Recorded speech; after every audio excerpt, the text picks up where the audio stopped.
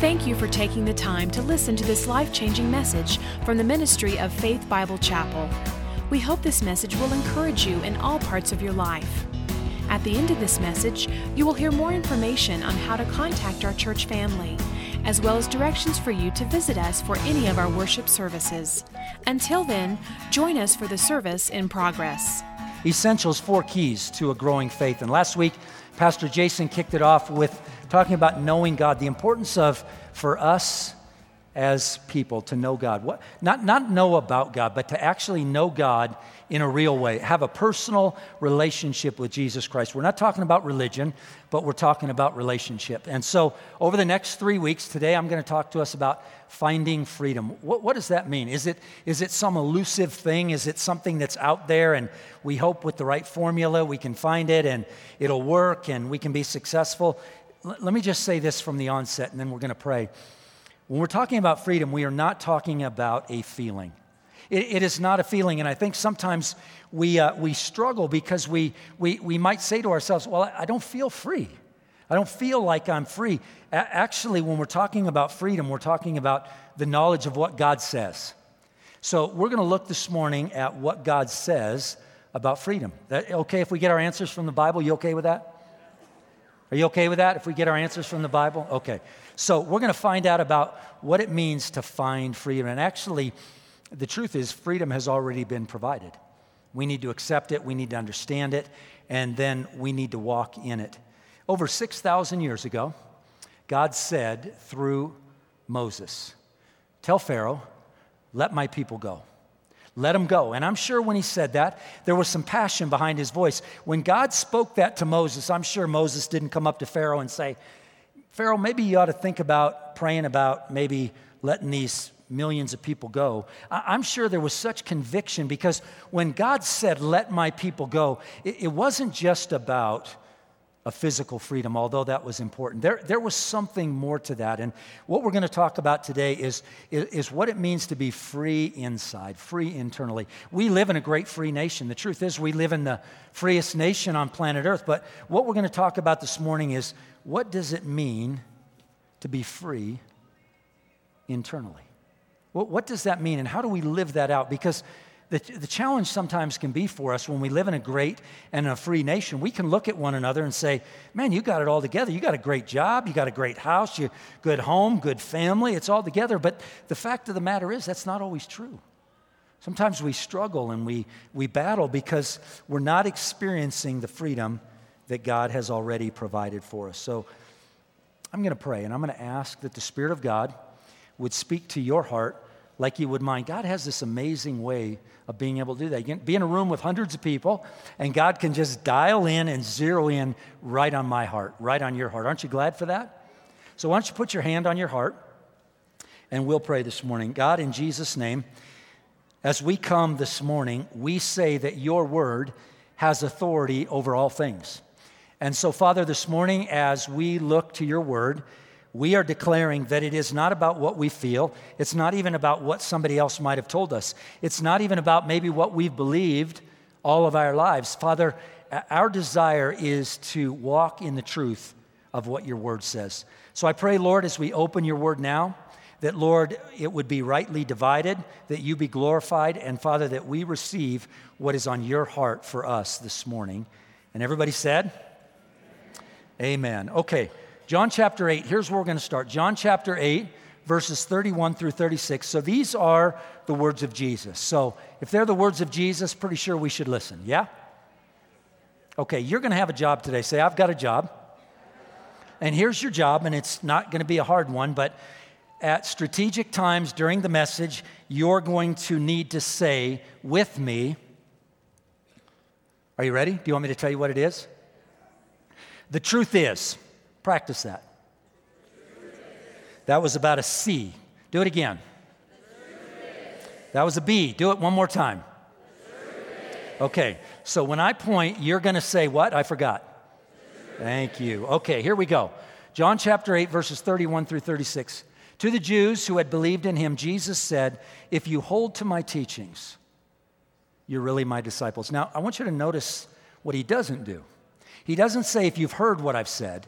He uses this term. Jesus said, if you hold to my teaching. So something to be said for when we hear the truth and when we know the truth, there is a responsibility that is ours. And that responsibility is that I've got to hold on to what he says. So Jesus says, if you hold on to my teachings, then you are really my disciples. Then he says this, you will know the truth, and the truth, listen to these words right here, will set you free. They answered him, we are Abraham's descendants and have never been slaves of anyone. How can you say that we shall be set free? Jesus replied, I tell you the truth. Anyone who sins is a slave to sin. Now, a slave has no permanent place in the family, but a son belongs to it forever. So if the Son sets you free, you will be free indeed. Now, look at this next verse, the words of Jesus. John chapter 15, verses 12 through 13. My command is this, love each other as I have loved you. Greater love has no one than this, that he lay down his life for his friends. So I want to start off this morning talking about how it is that we find freedom. So your job is what? One more time. Here it is, point number one. Say it one more time. You're doing good. Freedom is found in the context of relationship. Relationship with God and relationship with others. If you want to be free, it is found in the context, first of all, with our relationship with God. When God comes into your life, I want you to remember when you gave your life to Christ. I want you to remember what that experience was like. Those of you that are in the family of God, what that was like when you gave your life to the Lord and you experienced that for that very first moment. It didn't matter what your economic status was. It didn't even matter physically what you were experiencing. Something transformational happens when you experience that freedom and you realize that you're in a relationship with God. But the truth is, you walk that out, that freedom, in the context of relationships with other people. You will not be successful in walking out your relationship with God if you try to do it solo. It's not going to work. You can try it, you can attempt to do it, but you're going to be frustrated and you're going to be discouraged. Jesus said, lay down your life for one another. Jesus did that. Jesus laid down his life for one another. Greater love has no one than this, that they lay down their life for one another. You were created to be in relationship with God and with other people. So as we go through this message this morning, I want to challenge us with this truth. I said a minute ago, we could be in this room right now and look like we have it all together, and in the inside, we could be shriveling up and dying. The danger sometimes when you live in a free country like we do is that we work hard at perception. We really do. We work hard at perception. I was blessed right after the service because a young lady walked up to me after the service and she said, I know you don't know me, but she said, I just want you to know I was running through your neighborhood about 6 months ago and I was just jogging by and you were in your front yard and you said hi to me. And she said, you don't know that I go to Faith Bible Chapel. But just that you would say hi to me changed my whole day. And I thought, God, how many times, after she said that to me, I thought, God, how many times in my life has my life been changed, my moment been changed, my hour been changed, my day been changed, my week been changed by somebody who practiced a random act of kindness and just went out of their way to show me the love of God. Listen, we cannot be free if we are not doing it in the context of relationship with one another. I want to read some stats to you this morning because this to me is sobering and it's alarming, and I think sometimes we like to think that we're insulated in the church world. We live in the church world, and so we're within the four walls of the church, and so we're exempt from some of the realities that are outside of the four walls. But in case we are exempt from those realities outside of the four walls, let me just tell you what some of those realities are. Tobacco every year is a $168 billion industry. Addiction to alcohol is a $27 billion, with a B, dollar industry every year. Illicit drugs, $11 billion every year. Prescription opiates, $26 billion every year for an astronomical grand total of over $300 billion. What in the world is going on outside of the four walls where billions and billions of dollars are being spent to mask or camouflage the pain of this world? It's a lack of freedom. It's a lack of walking in what God has already provided. You shall know the truth, and the truth shall set you free. How? If you hold to my teachings. Holding on to what God has already done is key to all of that. Listen to this, in case we don't know what's happening outside of our four walls. Suicide in the United States has surged to the highest levels in over 30 years. The rise was particularly steep for women. It was also substantial among middle-aged Americans, sending a signal of deep anguish from a group whose suicide rates had been stable or falling since the 50s. The suicide rate for middle-aged women ages 45 to 64 jumped 63%. 63% over the period of this study, while it rose by 43% for men in that same age range. The overall suicide rate rose by 24% from 1999 to 2014. The increase were so widespread that they lifted the nation's suicide rate to 13 per 100,000 people, the highest since 1986. Now listen to this. Over 20 million Americans over the age of 12 have an addiction. And that's excluding tobacco. Over 20 million. 100 people die every day from drug overdose, tripled in the past 20 years. Over 5 million ER visits every year are drug-related. Over 90% of people with addictions began using before they were 18 years old. So there is a pandemic outside of these four walls. And the fact of the matter is, until the church becomes aware of that, but until the church can embrace the fact that the church is filled with VMPs, very messy people, say, I'm one of them. Yes, you are. I am too. The church is filled with very messy people. If we do not get to the place where we experience the freedom that God has already provided and we choose to do it in the context of relationships, we will miss out on what God wants to do in our lives. Why would we do that? Why would we rob ourselves of walking out what God has already provided? Part of the reason is we don't want people to see that we're undone or messed up. We have to get past that. Would you agree that we have to get past that? Because the truth is, God has provided that freedom, and it's found in the context of relationships. Not hiding or hoping you can beat it on your own. So I want us to go through a few things this morning. And you have a job. What's your job? I forgot. There you go. Let's look at number 2. Point number 2. Go ahead. Your job. Finding freedom requires a fully surrendered life to God. A fully surrendered life to God. What does that look like? What does that mean, a fully surrendered life to God? Look at what Paul says in Galatians chapter 5. Now, when Paul was writing the church at Galatia, this was a church of people that had become free. They had accepted what Jesus had done. Maybe some of them had even experienced Jesus firsthand. But they had become free. They had accepted the work of Jesus, and so they're walking that out. But the book of Galatians, which is a prison epistle, Paul writes it while he's in prison. He's writing because Paul is seeing and hearing from a distance, people are struggling again. People are being bound up again, and they're struggling with things that maybe they had been free from at one time. And I want you to notice what he says in Galatians chapter 5, verse 1. It was for freedom that Christ has set us free. Now notice what he says here. Stand firm. Stand firm. There's something about posturing ourselves in this real world that we live in that we better stand firm. Stand firm then, and do not let yourselves, now notice what he says here, be burdened again by the yoke of slavery. Paul is talking here to people that have been freed.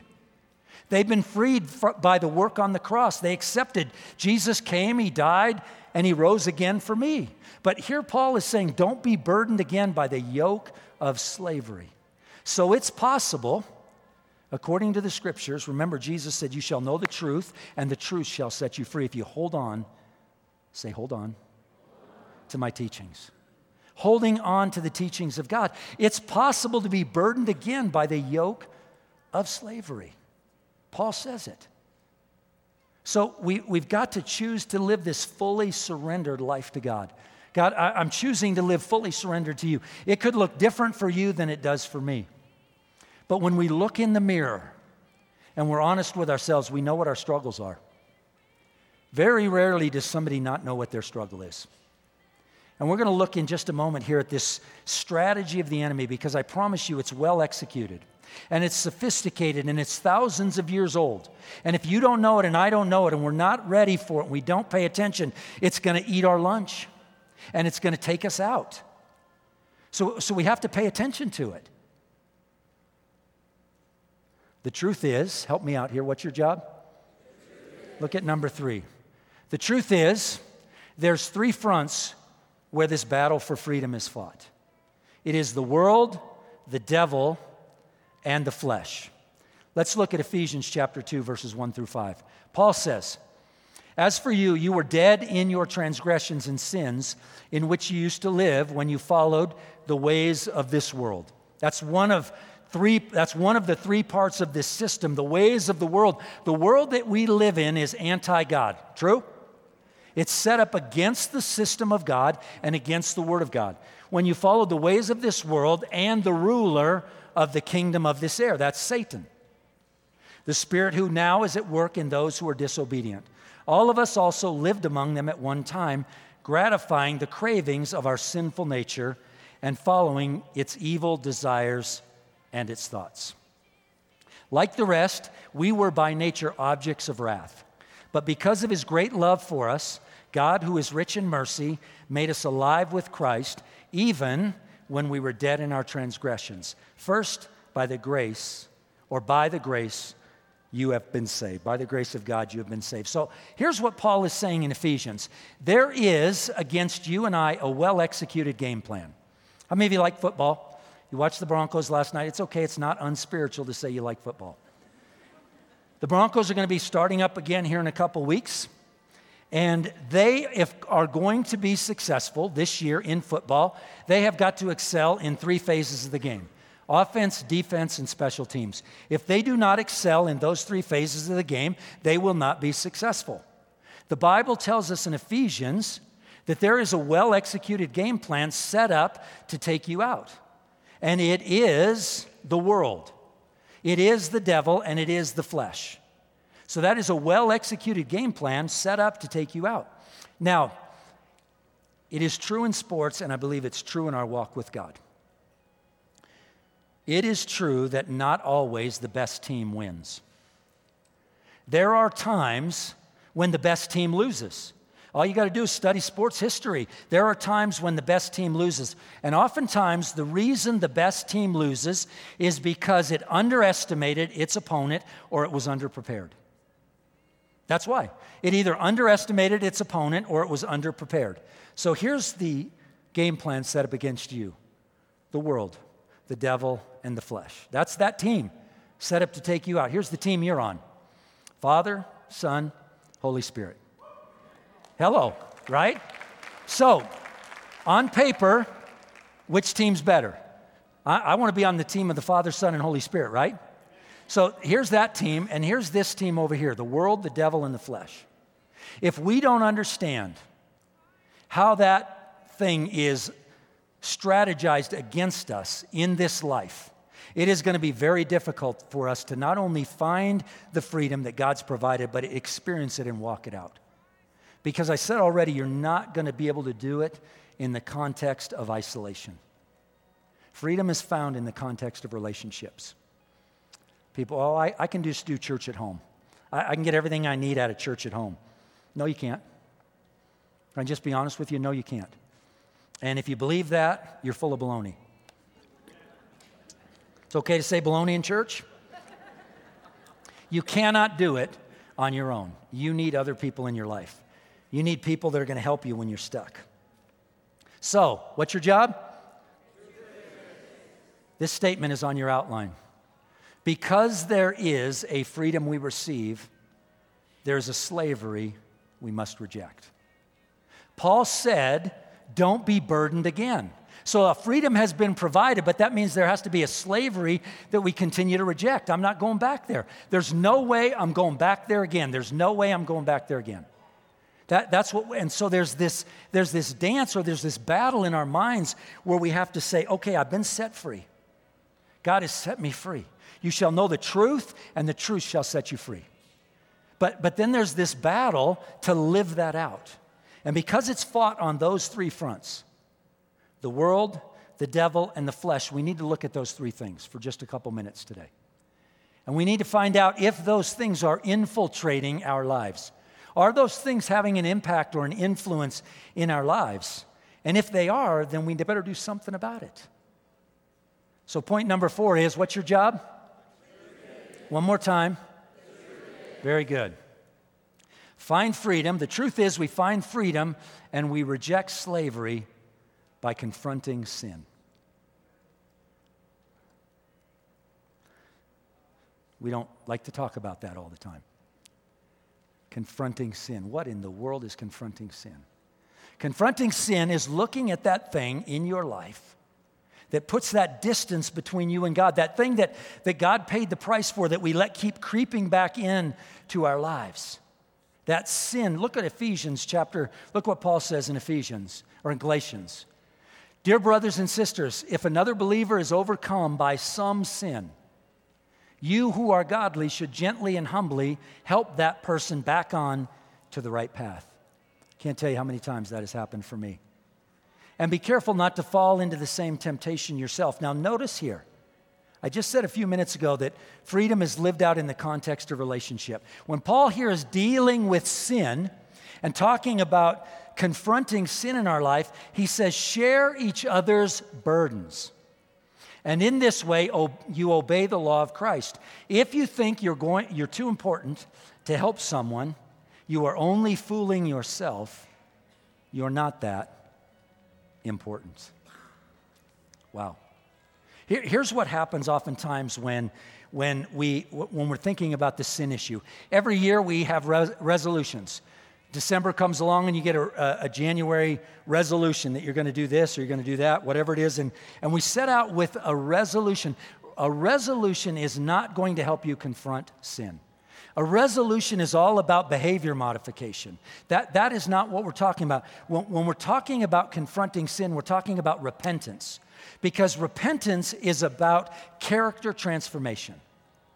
So when you're looking at behavior modification, you're talking about resolutions. When you're talking about confronting sin, it comes through repentance. That thing that God reveals that is in our life, we repent of it. God, forgive me. God, help me to walk out of that. And then the Bible says we share one another's burdens. This is why you cannot do it on your own. You don't just do it with Jesus. Stop saying it's just me and Jesus. That's not biblical. You need the body of Christ. He is the head and we're the body. It is the metaphor in the scripture that he laid out. James, we just got done studying James. James says if you confess your sins to God, you're forgiven, but when you confess your sins to one another, you're healed. We need both. We need to confess to God because then we'll be forgiven, but you have to have people in your life. Who are the who in your life that you're coming to when you're struggling? 36 years ago, I moved into the student residence, house that's still on the property, where young people have moved in and out of that house. I don't know how many hundreds of people have lived in that house, but I moved into that home just days after giving my life to the Lord. After getting out of the Marine Corps, just days. And I'm in the house with 30 people. And something very profound happened to me in that home just days after I moved into that home, and it was this.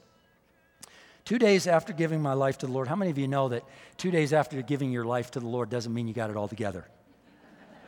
Right? Maybe 2 decades, 3 decades, 3+ decades, I still don't have it all together. But I remember many profound things happening to me as a young man, but one thing that I remember that was very profound to me is we were down in the basement, we were playing ping pong, and there was about 30 of us that lived there at the time. Girls lived upstairs, the main area was the common areas where the kitchen and the dining room were, and the men lived in the basement. We were all down in the basement, and playing different activities and games. And I was playing ping pong, and a friend hit me with a ball, and I just snapped. It snapped and just went over the table at him, and just found myself just being very violent. And I remember the pastor snatching me up. Somebody said to me the other day, if you say pastors snatch you up, you could probably get in trouble for that. And we as pastors on staff here, I just want to tell you, we're not in the habit of snatching people up. We don't grab people. We don't put our hands on people. I just want to throw that out there, okay? We don't do that. We don't do that. But just so happened that pastor not only put his hands on me, but he slammed me into the corner of the wall. And he said something to me. And it wasn't so much what he said to me that had the greatest impact on me, although that had a great impact on me. But what had an incredible impact on me was that as I was slumped in the corner with the sheetrock broken out of the wall, and the 30 people that had known me 48 hours or less down in the basement thinking, this is a crazy man and he lives in our house. This is a crazy man. How can you let a crazy man live in our house? We don't even know him, and he's doing this kind of stuff. And one by one, and I promise you, this began to change my life forever. Very, very significant to me. One by one, those people who didn't even know me came up to me and said things to me like, Blake, it's going to be okay.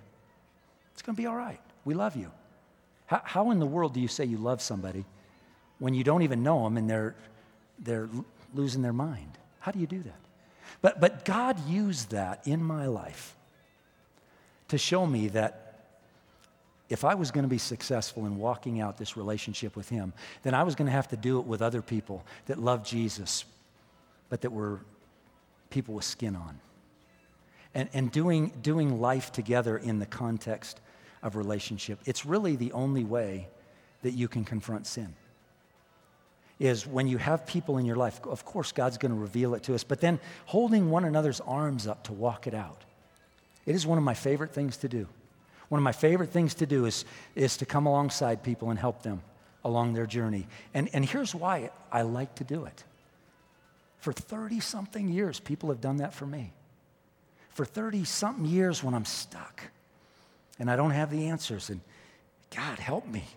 Will I ever get out of this? And a word comes, a word of comfort or a handshake or a text or a phone call or something, and all of a sudden you're just hit with that revelation that, man, God already has me in mind. And He's sending people along my path. Do you have those people in your life? It can be hard to confront sin and walk it out if you don't. Really hard. It is not about behavior modification. Stop doing that. Stop doing that. It's about character transformation. God, work in my heart. Work in my heart, Lord. I'm not arrived. Can you say amen to that? I've not arrived. So, Father, help me. So, who's your community? Where's your who? I read a book several years ago called Multipliers. And the book was radical for me. I did an 8-week series on it. And the premise of that book was, in life, people are one of two things. They're either multipliers or diminishers. And I thought as I read that book, it was a secular book, great book, but I thought as I read that book, who was the greatest multiplier in the history of humanity? It was Jesus. Everywhere He went, He added value to people's lives, and He multiplied because He spoke into their lives. And I remember thinking, God, would you help me to do that? Help me. Others have done that for me for 30-something years. Help me be a multiplier, not be a diminisher.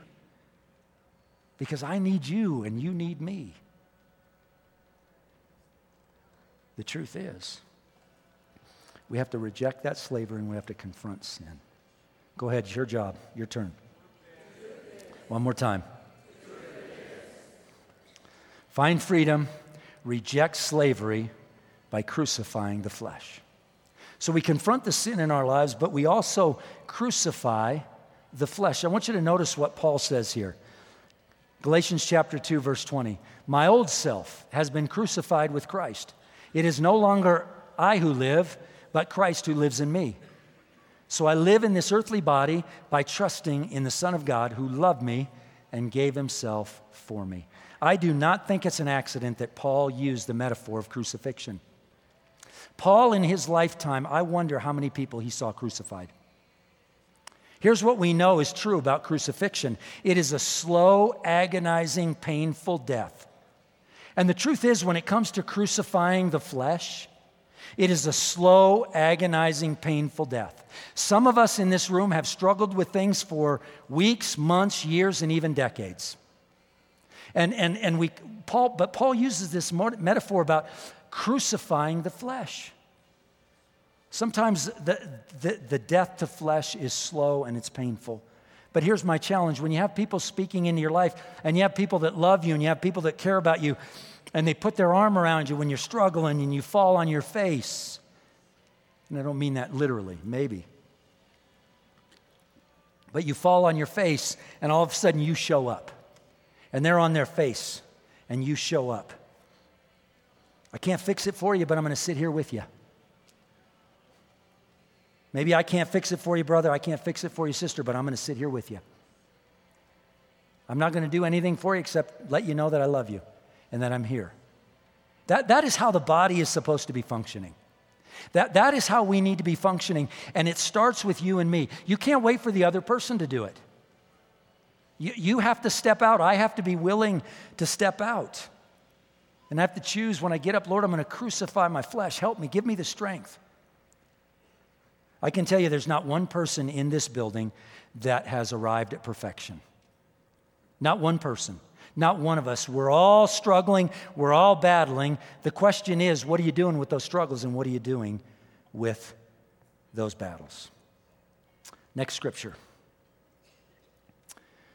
You have been called to live in freedom, my brothers and sisters, but don't use your freedom to satisfy your sinful nature. Instead, use your freedom. Here it is again.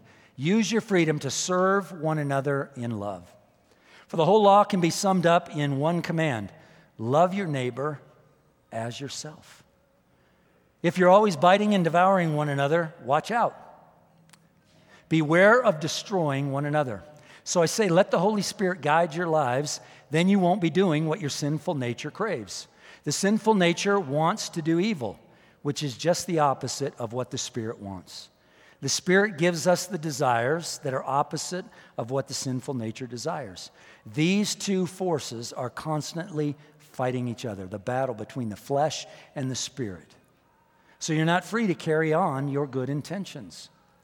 But when you are directed by the Spirit, you are not under obligation to the law of Moses.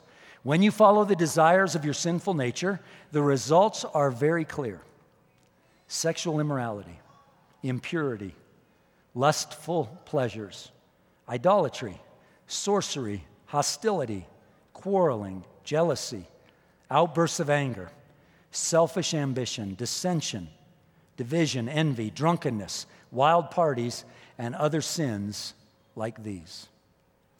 Let me tell you again, as I have before, that anyone living that sort of life will not inherit the kingdom of God. But the Holy Spirit produces this kind of fruit in our lives: the love, the joy, the peace, the patience, the kindness, the goodness, the gentleness, and the self-control. So here's what Paul is doing in the context of talking about sin and dealing with those things that are burdening us and those things that are bringing us back into slavery. He's saying, get somebody in your life. First of all, accept what God has done, but then get other people in your life and walk it out and live it out in the context of relationships. What happens is we struggle and we fall into sin, and then the appetite of the flesh is aroused by the sin behavior. And so you've got this sin behavior that fuels the appetite of the flesh. And there's this battle that goes on back and forth. And Paul is saying, in the midst of that, bring somebody in. Share one another's burdens. Carry one another's burdens. Pray for one another. It's vitally important that we do it. Vitally important. I want to read just a couple testimonies to you. On Monday, I went to a potluck for the healing room. They know how to do that potluck thing, by the way. And as I just interacted with the folks there who show up every single Monday night to pray for whoever shows up at the healing room. No matter what's going on in somebody's life, the healing room is available for people to show up. And I said, would you just give me a few testimonies so I can just share a few testimonies of what it's like when people are doing life with one another? 2 weeks ago, a young 12-year-old boy came up full of worry and anxiety. His mother had recently gotten remarried. The boy had taken on all the worries of his siblings and extended family. He had been prayed over and he had accepted Jesus and immediately felt the love of Jesus and the worry lifted. Can you imagine that? 12-year-old boy comes to the healing room carrying these burdens. They pray for him. He gives his heart to the Lord and he lets the worries go. Where did he experience that? In the context, give the Lord a hand. Context of relationship. I have suffered from drug and alcohol addiction for 25 years. 2 weeks ago, after praying and fasting, I was healed from all addiction. 2 days later, my doctor said my blood was irregular and I might have a disease. After meeting with the healing room team, 4 days later, all tests came back negative. God healed my mind and my body supernaturally. Amen. So, bring this statement up. Next statement, please. Positionally, freedom was paid for on the cross. Practically, we walk it out through daily crucifying the flesh. So positionally, our sin was paid for, but practically, we walk it out by crucifying the flesh and being in relationship with one another. Let me give you the last point. Number 6. There you go. I know it's lunchtime and you're hungry. Do it one more time. Might be the last time I ask you to do it. Good. Find freedom. That's good back there. Reject the influence of the world. Reject the influence of the world. Look at John in 1 John. Here's what 1 John chapter 2 says. Do not love the world nor the things the world offers you. For when you love the world, you do not have the love of the Father in you. For the world offers only a craving for physical pleasure, a craving for everything we see, and pride in our achievements and possessions. These are not from the Father, but are from the world.